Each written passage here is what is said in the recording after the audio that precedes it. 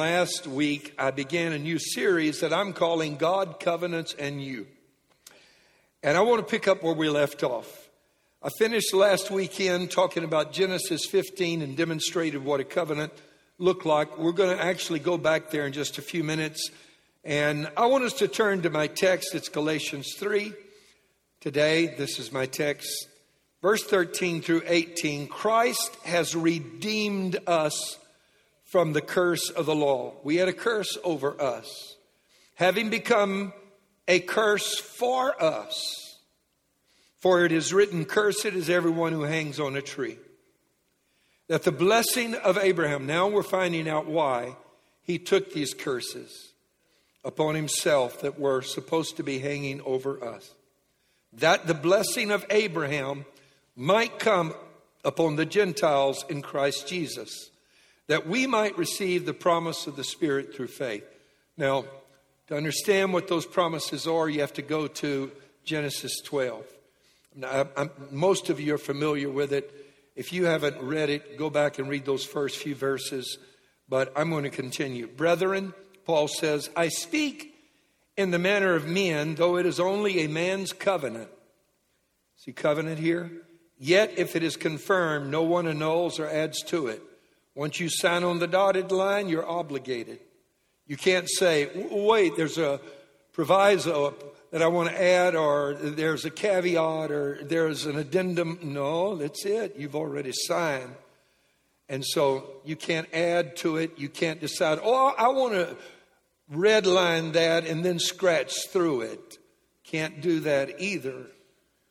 Now, to Abraham and his seed were the promises made. He does not say into seeds as of many, but as of one, and to your seed, who is Christ. And this I say, that the law, which was 430 years later, cannot annul the covenant that was confirmed before by God in Christ. See that? By God in Christ. Who was in Christ? Say it with me, God in Christ. That's very important. Don't you ever let anybody rob you of your conviction that Jesus was more than a man. Amen. It said that it should make the promise of no effect. For if the inheritance is of the law, it is no longer of promise. But God gave it to Abraham by promise. It's referring to the covenant that God made with Abraham. I want to speak today from the subject face-to-face part 2. Or, if I can kind of say it this way, when I get done, you might think there are 5 gospels in the Bible instead of 4. So I kind of won't talk about, because the word gospel means good news, I won't talk about the gospel according to Abraham.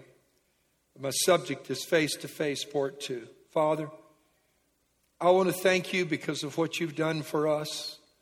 I want to thank you for your amazing love that you gave your only begotten Son, that we could be forgiven, that we could be accepted, a part of your family, that you covenanted with us to make that possible. And I pray that somehow you will help me hide behind the cross and use the next few minutes to reveal this important message all the way back in the book of Genesis and the plans that you had from the very beginning. You loved us that much that you started out reaching for us long before we ever came here. And I'm so grateful in Jesus' name. And everybody shouted and said, amen. Amen. Steve, if you will come out. Last Sunday, I had Andrew come up here, and he helped me illustrate what it means to be like in covenant. There are some incredible and very important things in this passage that I need to explain. So let's say that whenever Abraham heard God speak to him and say, divide the parts of these animals and put some on this side and some on that side. Let's imagine what that looked like. There would have been blood all over the place here. You couldn't do what we're about to do without getting bloody in the process and the blood getting on you. But here's the situation. They were back to back when they started. in covenant. And there were all kinds of covenant. And there were covenants that were relational. There were covenants that people made in the Bible. These were the contracts that were binding that existed in that day. I spoke about that last week. And here's the problem. Most people feel like this is how things are between them and God. God's looking out in this direction and he's not looking at you. And people struggle with that. They know that because they're imperfect, they're flawed, they're human beings, they know good and well that God sees what nobody else can see. And they think that that means that God judges them on the basis of that and holds that against them. And so they struggle and get on this legalistic treadmill to try to do better. And you don't know if you're saved from one day to the next. Somebody gives an altar call and you feel like you need to go. Do anybody relate to what I'm talking about here? I want to see a few hands. Come on. If you know what, hands going up all over the place. I said it last week. I never heard a word about eternal security when I was growing up. I heard a lot about eternal insecurity. I mean, God will judge you. You're not going to make the rapture. All of this. And you can grow up. You can live your Christian life and be saved, but doubt it from day to day. And many people experience that even in their family. And so I'm pulling one way and Steve is pulling another. And so many husbands and wives are like that, pulling in opposite directions. They're not in covenant. Oh, they signed the wedding documents and they said, I do, but they haven't. If you understand what I mean. You see, God is vitally interested in the covenants we make. Friendships are the same way. If I can say this, don't let Facebook define for you what a friend is supposed to be in your life. Amen. A brother loves at all times. Everybody say all times. And when you're in covenant, you have covenant brothers. There are people I am in covenant with. The staff, I'm in covenant with these guys. People like Steve. These are my covenant brothers. Irvin, Tony, all the others. Michael, James. We could go on and on. And all of the people here that are a part of our team. They're not just here to work here. In fact, you know what I very often pastors and speakers have said that come here? They said, we marvel that you have staff that have been able to stay so long in one place. Because many times staff doesn't stay. They go. The longest, the average staff person stays is something like 4 years. And yet we've had staff here that have been here for many years. You know why? We're in covenant. This is not just a place to stop until you get a better place to go. I don't know if you understand what that means. Can I hear somebody say amen? People come here and they devote themselves to the work of this place and the vision of the house. And so I find it happening all the time that people are pulling against each other. And when you get in covenant, it's amazing what happens.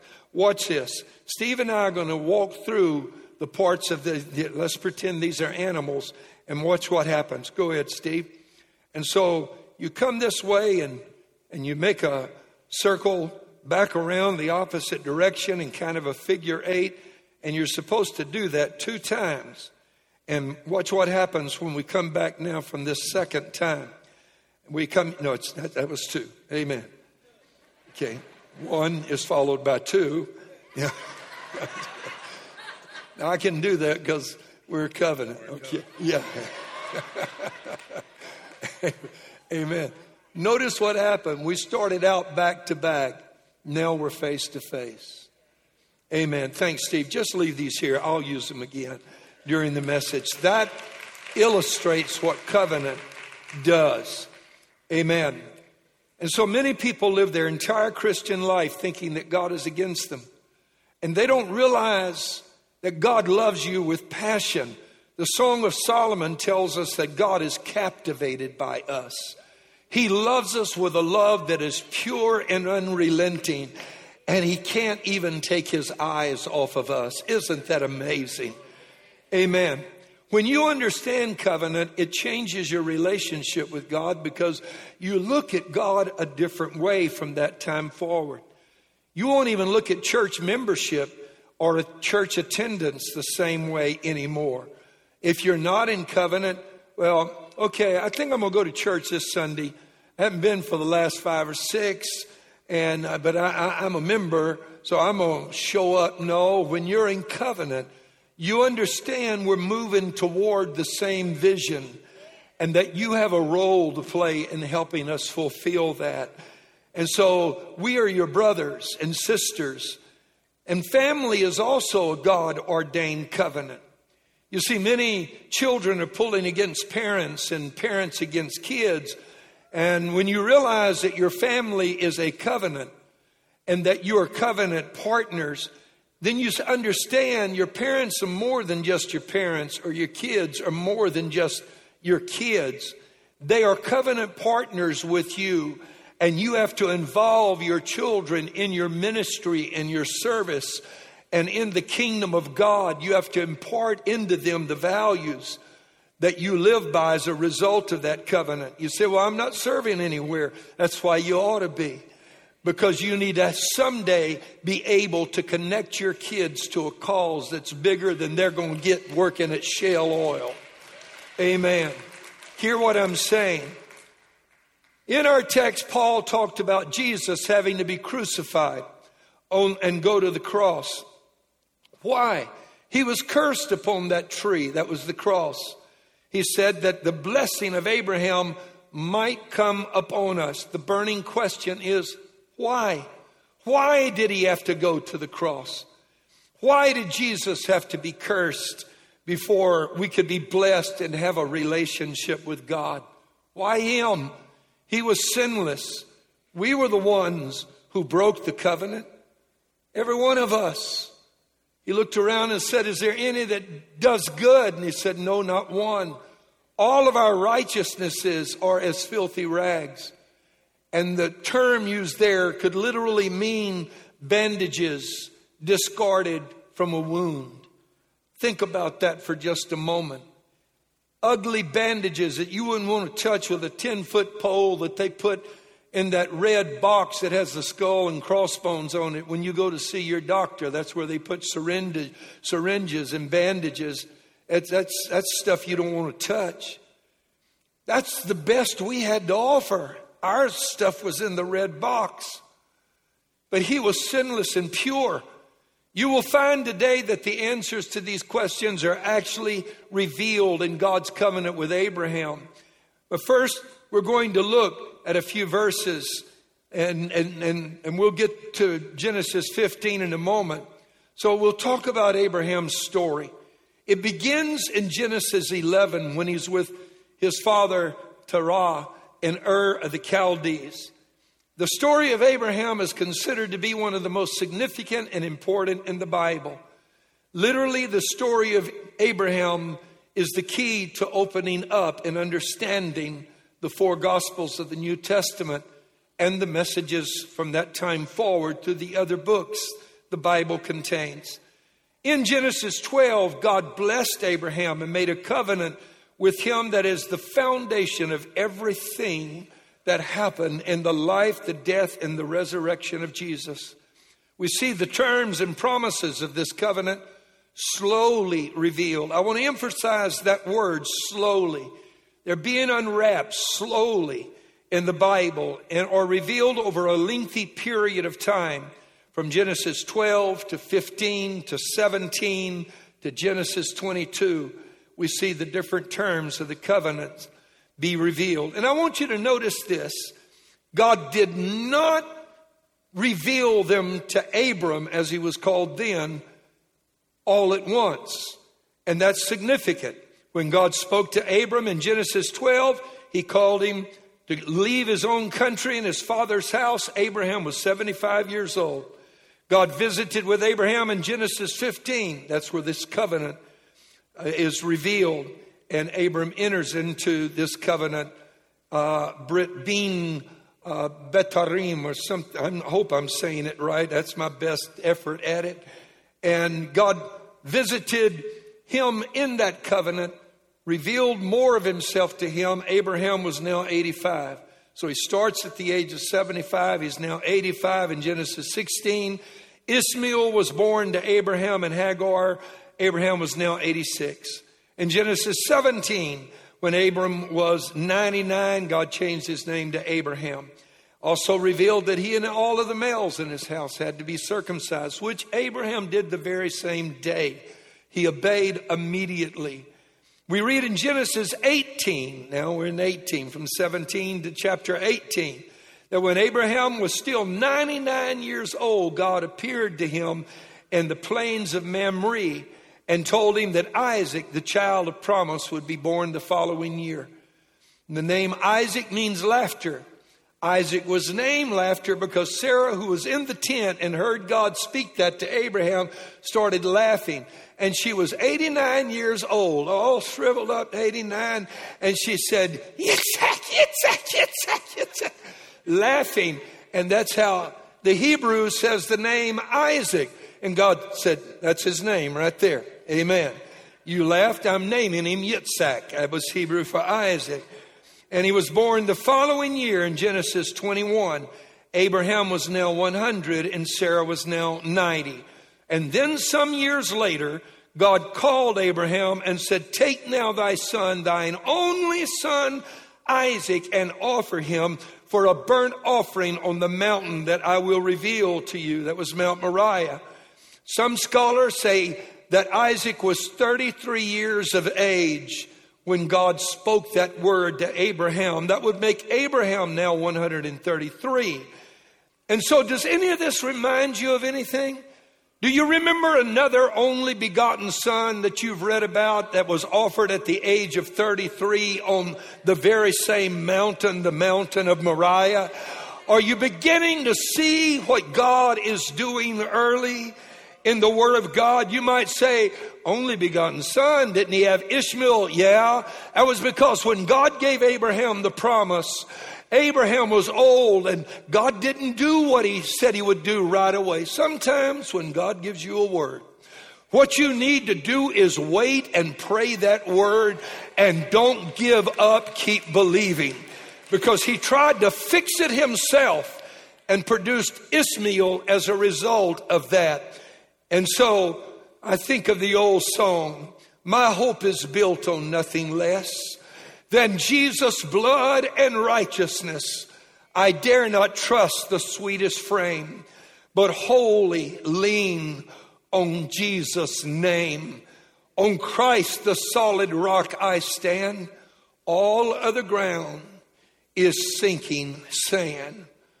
All other ground. I want somebody to say all other ground is sinking sand. Amen. Ishmael was man's efforts to fulfill the promise of God. You can't do what God needs you to do by yourself. You hear me? When God gives you a promise, you got to trust and believe God will take care of it. So I want you to look at the timeline. I'm going to go through this quickly. I don't want to take too much time. Abram was 70 years old when he was in Ur of the Chaldees, but then God calls him out when he was 70 or 75 years of age. He enters into Brit Bean Habetarim with Abraham, or the covenant of the parts. In Genesis 15, Abraham is now 85. What I want you to see is you can move from one chapter to the next, and a lot can happen and years can go by. Ishmael is born when Abram is 86. In Genesis 17 and 18, Abraham is now no longer 86, he's now 99. And it might be time for somebody in this building to flip to a new chapter in their life. Amen. Hallelujah. Hallelujah. Somebody that needs a new chapter, a new page to be turned. Let me hear somebody say amen. And then God changes his name when Abram is 99. When Abraham is 100, Isaac is born in Genesis 21. And 33 years later in Genesis 22. Now you see, 33 years have passed in just one chapter. God tells Abraham to offer Isaac as his sacrifice. I love this. I love this whole story. I love it because there was a reason Sarah laughed. She knew her man was old, and she was old. Can I get real with you? Sarah's thinking, just last week I put on my best negligee and sashayed into the room. And Abraham said, get out of the way, Mama. You're blocking the widescreen. I'm trying to watch the game.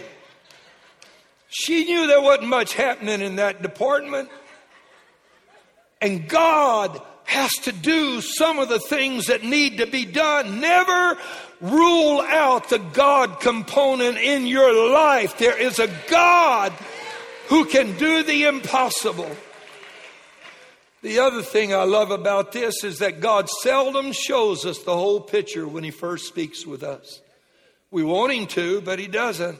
And when you walk with God, you sometimes have to walk through this door before the next door opens. And you and I are the same way. We want God to open all 15 doors so we can see all the way down into the future before we venture out and take the first step. Amen. But you've got to follow God. And when Abraham went out not knowing where he went, that's what that means. He looked for a city that had foundations, whose builder and maker was God. And God said, come. And Abraham said, okay. And he took a step through the first door. And it wasn't until later that God opened the second. And maybe years later, God opens the third. But Abraham kept on believing and walking. And if you do, you're going to get to where you're supposed to be. I'm talking to somebody in this house right now. You've got promises hanging over your life. Faith is a journey. And if you have to know the final step and exactly how everything will turn out before you're willing to take the first one, I want to tell you, your life is not going to change for the better. You're going to be stuck for a long, long time. Look at somebody and say, take the step. Would you do that? Oh, Lord, I feel the Holy Spirit in this room right now. Take the step. God, oh my God, there's an anointing on that. Take the step. God's talking to somebody in this building. Take the step. You might not have faith to do anything, but just take that first step. But when you take it, that's okay. God will grow your faith to be able to make the next one, and so on. And the sacrifices are familiar. I spoke about them last week. He was to bring a 3-year-old heifer, a 3-year-old ram, 3-year-old female goat, and divide them along the backbone into pieces and put part here and part here. Now, Abraham knew what that meant. I mean, immediately he knew what it meant. God is going to enter into covenant with me. And he's thinking this mighty, awesome God, Elohim, is going to enter into a covenant with somebody like me. And that the wonder of it must have stunned Abraham. And I think that it's important that we notice that even after he cut the pieces, he still had to wait again. And he waited, and he waited, and he waited. And while he's waiting, vultures started swooping down, trying to steal the sacrifice. Is there anybody in this house that while you've been waiting for God to show up, the vultures have tried to steal the sacrifice away? Am I talking to anybody? The vultures have tried to steal your family, your ministry. They've tried to steal your future and your destiny. Abraham had to fight the vultures away. Get out of here. Get out of here. Get out of here. He had to fight to keep the vultures away from the sacrifice. Anytime you start following God and you begin to make sacrifices for God, vultures are coming. Don't you believe they aren't? They're going to be there. And it became extremely dark, and Abraham went to sleep. God immobilized Abraham, placed him over on the side. And the word for sleep here can actually be translated as a trance. He was seeing into the spirit realm because that's the only way Abraham could be able to see what was about to happen. It was so incredible and awe-inspiring. This wasn't going to be an ordinary covenant. God was getting ready to do something that shakes all of the future. Abraham saw into the spirit realm, and God showed up, and he showed up as a smoking furnace. Now, I want to explain some terms, because remember that back in that day, they didn't have some of the sophisticated technology that we have. They had to explain things when they told the stories and relate them to things that people understood that existed in the time. Jesus was a master at that. That's why he told parables. He told stories that people could relate to in their day, that at that time was the modern day. It might seem to be a little antiquated now, but watch this. A smoking furnace represented the fire of God's presence, surrounded by his glory. This is the same fire that appeared later to Moses. It's the same fire that later appeared not only in the burning bush, but on Mount Sinai. It's the same smoke that descended over the tabernacle. It's the same fire that was a pillar of fire by night. It's the same smoke that when Isaiah saw it, he said, I saw the Lord high and lifted up, and the posts of the door were shaken by the voice of him who cried out, and the house was filled with smoke. It's the same smoke that came upon the temple of Solomon. He could not even minister, and the priest could not. And Abraham at the same moment was looking at the brightest light he had ever seen. If he lived today, he would say, I was looking at something like a laser, the most intense laser you ever saw. And not only that, he would probably say it was something like a nuclear explosion. Its intensity and brightness was so incredible. But the best vocabulary he had was, I saw a smoking furnace and a burning lamp. And all of this represents the holiness of God and his purity. And what God did next stuns me. When I first saw this, I was just praying about all of this. I didn't read it, didn't pull up anything on YouTube, and just all of it. And later I went and I did all the research I could, and I found out there's no new thing under the sun. I thought I had found a revelation. Amen. Turns out they've been saying all of this for years. But as that burning lamp, burning lamp and smoking furnace went through the covenant, I want you to see this. God is doing this. Now, does anybody notice anything that's different from when Steve was up here or Andrew last week? I'm by myself. Abraham is lying over there on the ground. God is passing through the parts, and this moved me profoundly. What does it mean that God is in the middle of parts of flesh? That's what happened when Christ came. He was God, Emmanuel, with us. God in human flesh. Divinity and humanity divinely fused together. 2 Corinthians 5:19 says, to wit, God was in Christ reconciling us unto himself. Colossians 2:9, the fullness of the Godhead dwelt in him bodily. He came as flesh, but there was God in the parts of flesh. Are you hearing what I'm talking about? When Jesus showed up, he was not just man. Hallelujah, hallelujah. But when he was walking through as that smoking furnace and burning lamp, he was in essence telling Abraham, Abraham, I'm entering into covenant with you. But if I ever break my covenant, let me be broken. Let me be cut up like these animals. Let me be destroyed. Let me lose my immutability. Let me lose my omniscience. Let me lose my omnipotence. Let me be crushed if I ever break the covenant. But I also want you to notice what was just said a moment ago. And somebody shouted it out. God was walking through alone. You see, Abraham was over here asleep and in a trance. And God's saying, that's all right, Abraham. Actually, Abram at the time, I've got this. You lie right there. I'm going to take your role. I'm going to walk through the first time by myself. And when I do the first time, I'm going to turn around. And I'm going to also walk through for you, Abraham. I'm going through this for you. I'm taking your place. Hallelujah, hallelujah. If I ever fail, let me be crushed. But if you ever fail, you're going to be crushed. But listen to this, Abraham.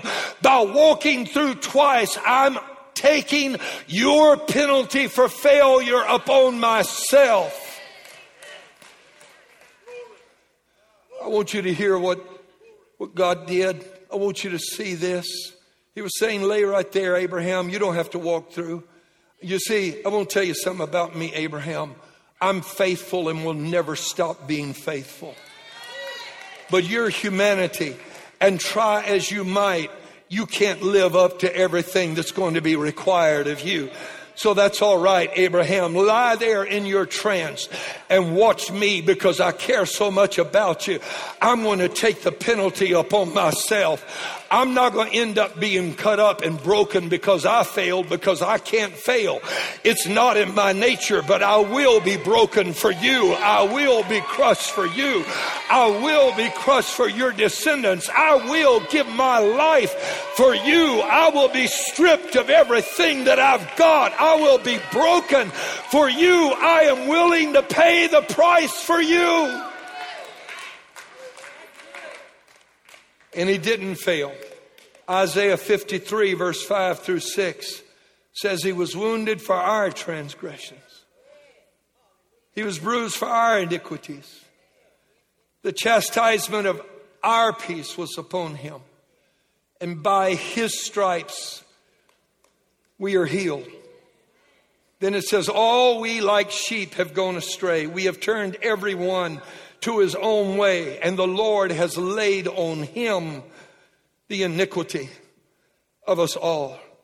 But because he was in covenant with us, he took it upon himself to bear our sin. This, if I can say this, is kind of like the gospel, isn't it? According to Abraham. Amen. I know there's 4 gospels in the Bible, but I find this story so compelling. Darkness came down another day.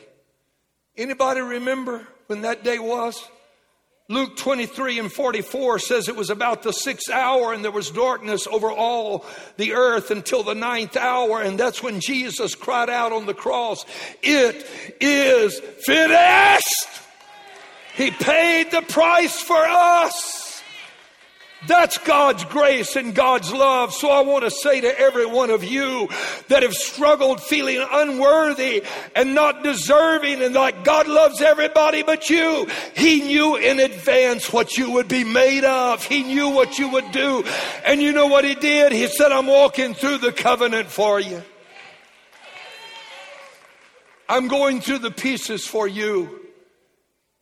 I'm going to love you to the very end. And God came in the form of humanity. He came in parts of flesh. But we see him. And those of you who think that God doesn't care, and you wonder about your salvation, and because you wonder you can't make a firm commitment to God, and you just like, well, what good does it do? I tried all that stuff, and I went to church for years every Sunday and didn't seem to be my thing. Oh yeah, it is. If you look at it from the perspective of covenant, the law could not save you. Rules and regulations could not. And maybe the reason you were coming is because you felt like you had to deserve the goodness of God. But now you can come to the house of God because I just want to express my love for him. And I want to come and worship him with the rest of believers. And some of us on the whole issue of giving and tithing, well, I can't afford to give. But once you found out what he gave to you, and it's not you that's responsible for taking care of your family. Because when you're in covenant, your covenant brother says, if anything happens to you, I got your family covered. Like David did, Saul's son, Jonathan. He entered into covenant. And when Jonathan was killed, David took Mephibosheth into his house. His own house, his palace.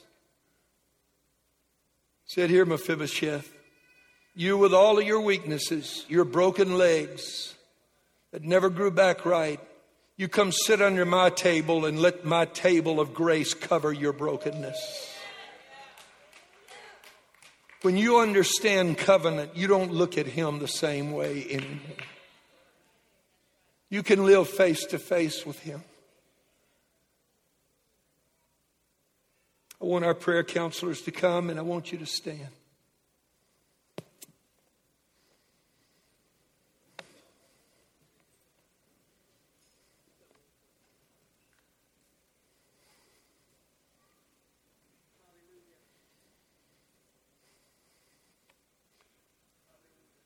I think of the old song, In the Cross, or Near the Cross.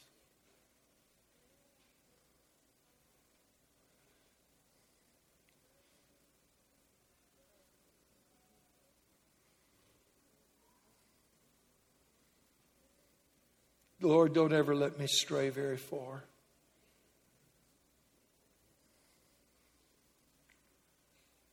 I want us to bow our heads for a moment.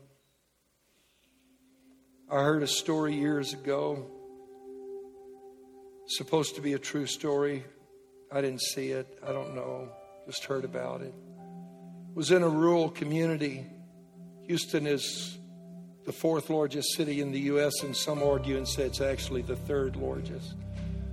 So when you go for election time, we got a ton of judges that get voted in. But in rural communities, sometimes there's only one. And this judge's son committed a felony crime. And he came before his own father. And his father, instead of recusing himself, asked the prosecuting attorney to present the case. Sounds odd to us because we have so many judges here, but maybe in a rural context it makes sense.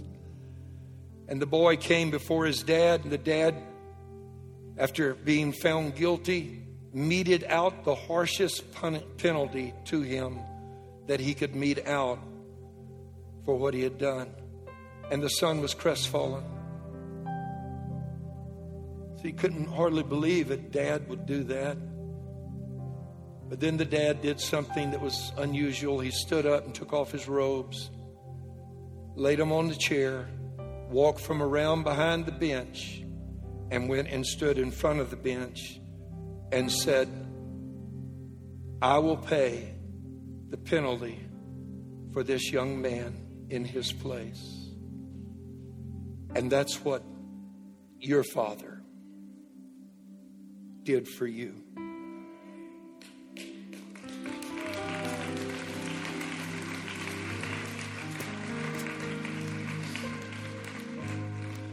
Every head is bowed. I want to see the hands of those here today. You lift your hands and you say, Pastor, I need Jesus in my life. I need to give my heart to God.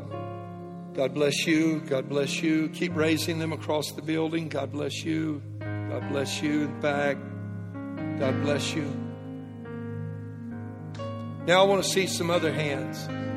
I want to see the hands of those that would lift their hands and say, Pastor, I want off this religious treadmill. I want to know Him face to face instead of Him worrying or me worrying about whether He loves me or not. Raise your hand right where you are. Hands are going. Don't be afraid. That's all right. You'd be surprised at how many believers feel that way. I heard a story years ago, and I believe it's true. A young pastor was in a car driving with 3 other pastors to a conference. And one of them was an old minister who had been in ministry many years. And the old minister asked the other 3, he said, what's the hardest thing to teach people when they get saved?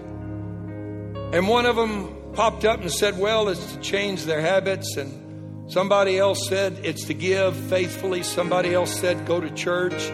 And they batted that around back and forth with different things they thought as young pastors were the things that were difficult to teach a new believer. And the old pastor smiled and said, boys, you're wrong. Said, you know what the hardest thing to teach a new believer is? That God loves him. Oh, how He loves us. Oh, how He loves us. Oh, how He loves us. Oh, how He loves us. Oh, how God loves me. God loves you. Give God some praise. Hallelujah, hallelujah.